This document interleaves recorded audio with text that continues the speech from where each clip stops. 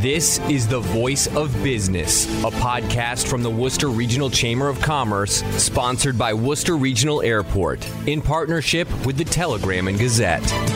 I'm Executive Editor Dave Nordman, joined as always on this Monday by Tim Murray, CEO and President of the Worcester Regional Chamber of Commerce. Welcome, Tim.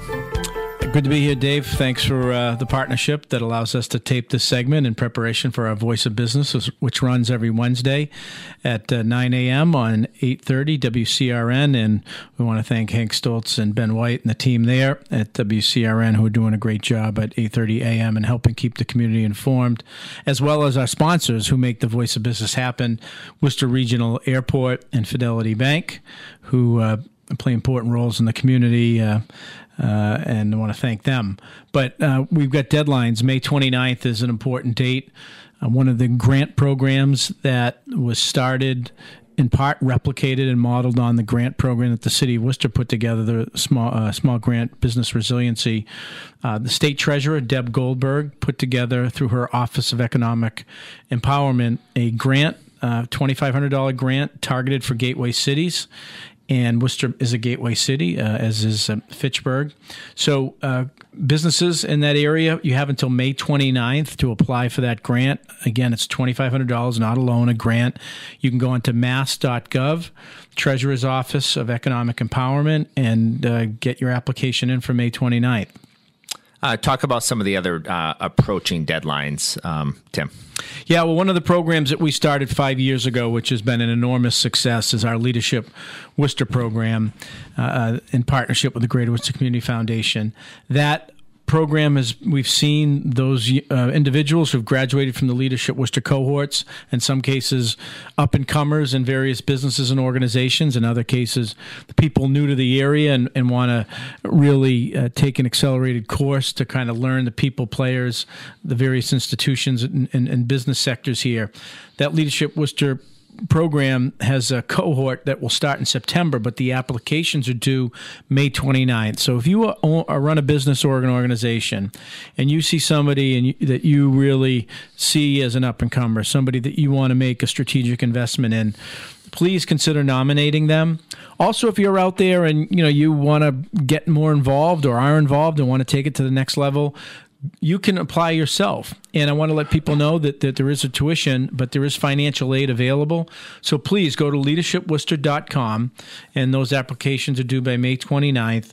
We'd love to have another strong cohort. And what was so interesting about this program is, during this pandemic, which we've gone through, we've seen so many of our graduates of this program play roles in helping respond to the crisis, whether it be individuals in the City Economic Development Office put together the Small Business Resiliency Program, whether it be some of the one individual who was part of the UMass Medical School graduating class that graduated early to be out on the front lines, people working in the business community helping with the Worcester Together Fund.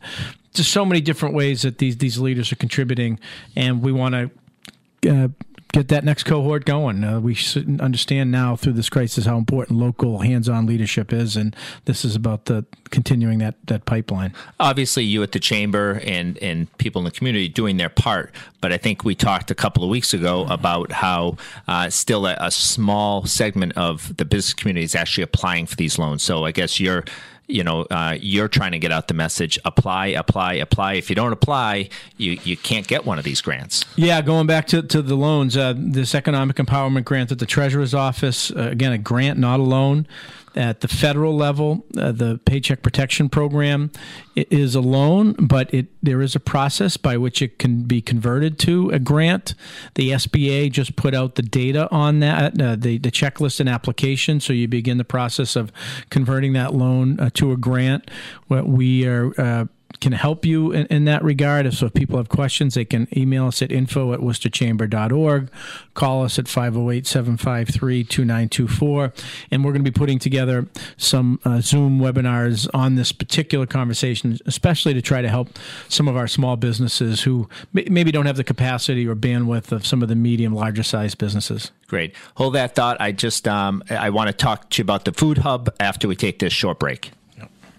As the voice of local business, the Worcester Regional Chamber of Commerce works hard to foster a dynamic environment of entrepreneurship and economic success. Our members benefit from a broad portfolio of services, including advocacy, economic development activity, and programming efforts. Is your business a member? Check out more at worcesterchamber.org or on social media at Worcester Chamber. Okay, we're back. And Tim, I probably should have mentioned this off the top, but a very interesting program. The Food Hub. Talk to us about it because I just find it fascinating. Well, first, in the time we have, we're not going to be able to get it all in, but WorcesterFoodHub.org. I urge our listeners to go to WorcesterFoodHub.org. But 5 years ago, the Health Foundation of Central Mass helped fund an initiative, which the Chamber is a part of, to help create a new organization called the Worcester Food Hub. And what it does two things. It's a commercial kitchen at Greendale's People's Church where they train people who may have a recipe or want to kind of start a food business. They train you on how to do that with the appropriate certifications that you're going to need to open a business.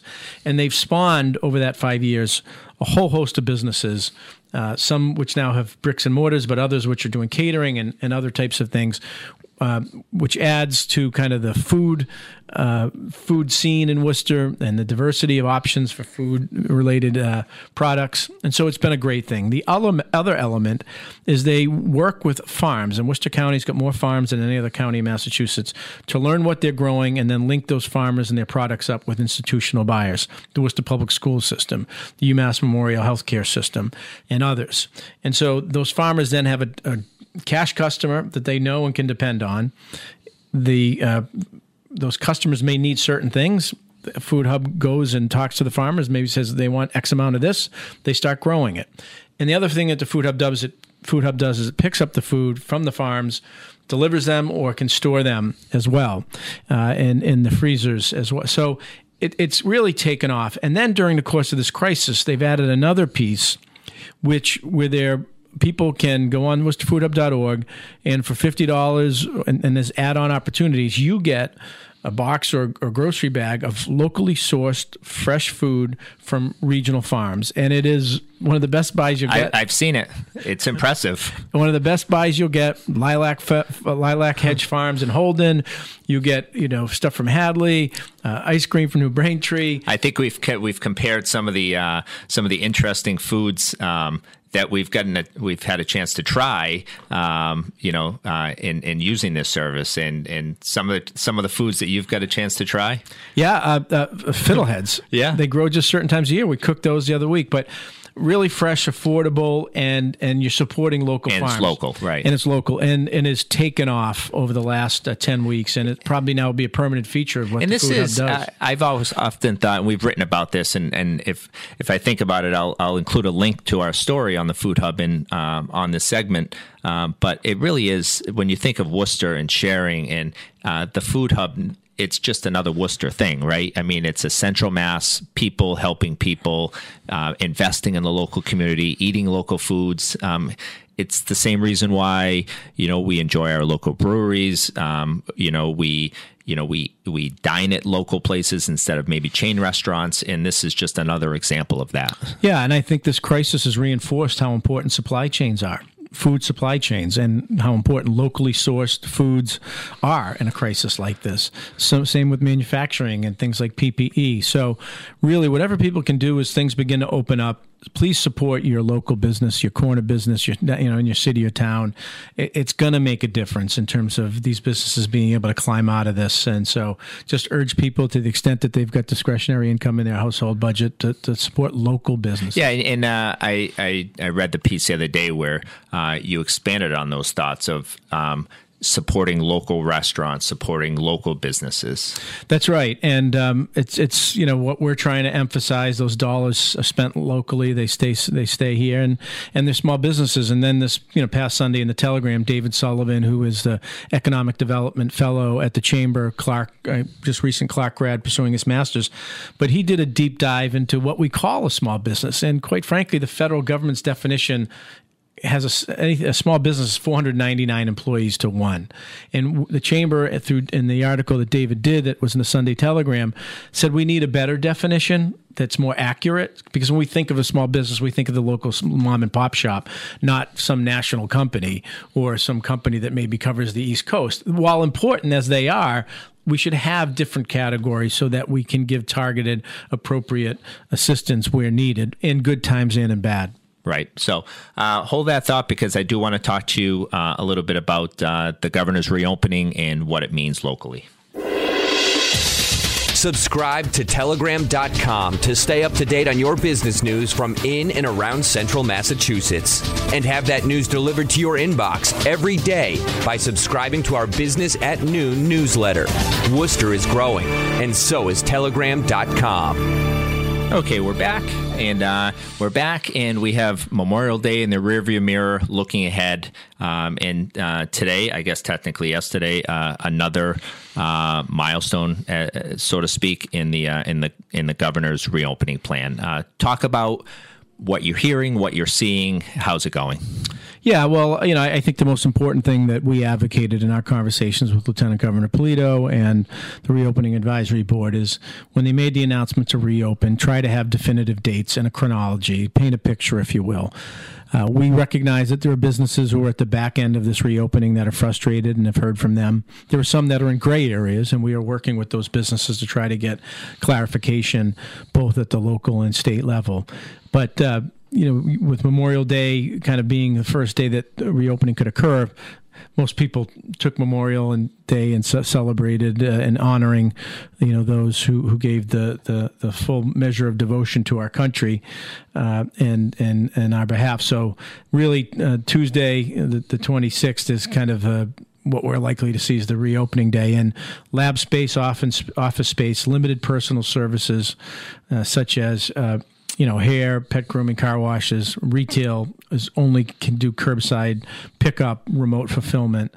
And so that is going to roll out now. And then on June 1st, office space in Boston can open. That office space around the state can open May 25th, but Boston is June 1st. Phase 2 and Phase 3 reopening is no earlier than June 3rd, and that's where retail, restaurants, nail salons, day spas, lodging, day programs, dentist elective procedures can happen. And what we're doing is really urging people who are on that Phase 2 and 3 to take this time to try to access PPE, put together your safety, social distancing plans, get the guidance that you need, and clarification that you may need. And again, the chamber is there to try to help facilitate that. With guidelines, what can open on June 8th, campgrounds, playgrounds, public and community pools, athletic fields and courts, and youth sports. And, there are businesses that are kind of a blend of these things, and we're working with some as we speak. And then lastly, no earlier than June 29th, bars, casinos, gyms, museums, and all other businesses with the exception of nightclubs. So, that is kind of the process where we're at. Again, we know that there are businesses that are frustrated, that they're in the back end, one of the states. And look, there's no easy decisions here that the governor and his team are making. They're making decisions that they feel are in the best judgment. And absent being in a gray area, I think the best thing that, as mentioned, people can do is get everything ready so you can hit the ground running when the day opens. And if the chamber can be helpful to you, as we've done throughout this crisis, we've opened up our services to non-chamber member businesses as part of our mission to the broader business community. Happy to try to assist, make referrals, access information however we can, because we want to help as many businesses reopen as successfully as possible. And again, that comes down to consumers focusing on their discretionary dollars, spending locally. Yeah, and you're no stranger to crisis management, having served in these roles over the years. So obviously sympathetic to Lieutenant Governor Polito's situation, but at the same time, kind of serving as a in between the local community and the people making these decisions. So talk a little bit about that, kind of like that delicate kind of give and take, hearing, passing along, interpreting situation that you find yourself in. Yeah, we do weekly calls with lieutenant governors on many of those. Secretary of Housing and Economic Development, Mike Keneally, Secretary of Labor and Workforce Development, Rosalind Acosta. So we're on calls with those them weekly. We're also almost daily with the city and some of our town leadership, because businesses might need clarification. That may be a mix of some of these different categories. And, I think most of the cities and towns leadership that I've worked with to date, and our team at the Chambers work with to date, are sympathetic. They want to get these businesses open, but they want to do it first, under the governor's guidelines and where there's gray area in a way that protects the employees and the business owner and the public, and, trying to be creative and getting to solutions. So, June, it's for some of the businesses, it's much further out than they would like, but these aren't easy decisions. And the last thing we want to have happen, which is already happening in some other states where they're starting to see some spikes, you want to use the metrics so that you're not causing a second wave of infections and hospitalizations that would cause a further shutdown. So, we're just going to work with as many businesses to help them be successful when they do reopen. And you made a good point at the start, is as much as people are frustrated, you kind of turn that into a positive of trying to prepare themselves to be in the best possible position when it's go time. Yeah, that's it. The PPE, what are they going to need? Hand sanitizers, spacing, particularly for the restaurants. How can we work with city and municipal officials if outdoor dining, trying to go through some of those approval processes that are still going to be required, but the city has offered to try to, in Worcester, to expedite those.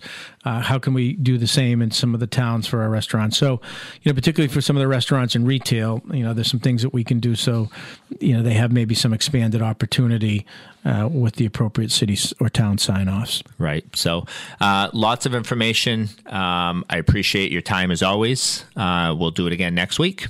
Thank you, Dave. Thanks, Tim.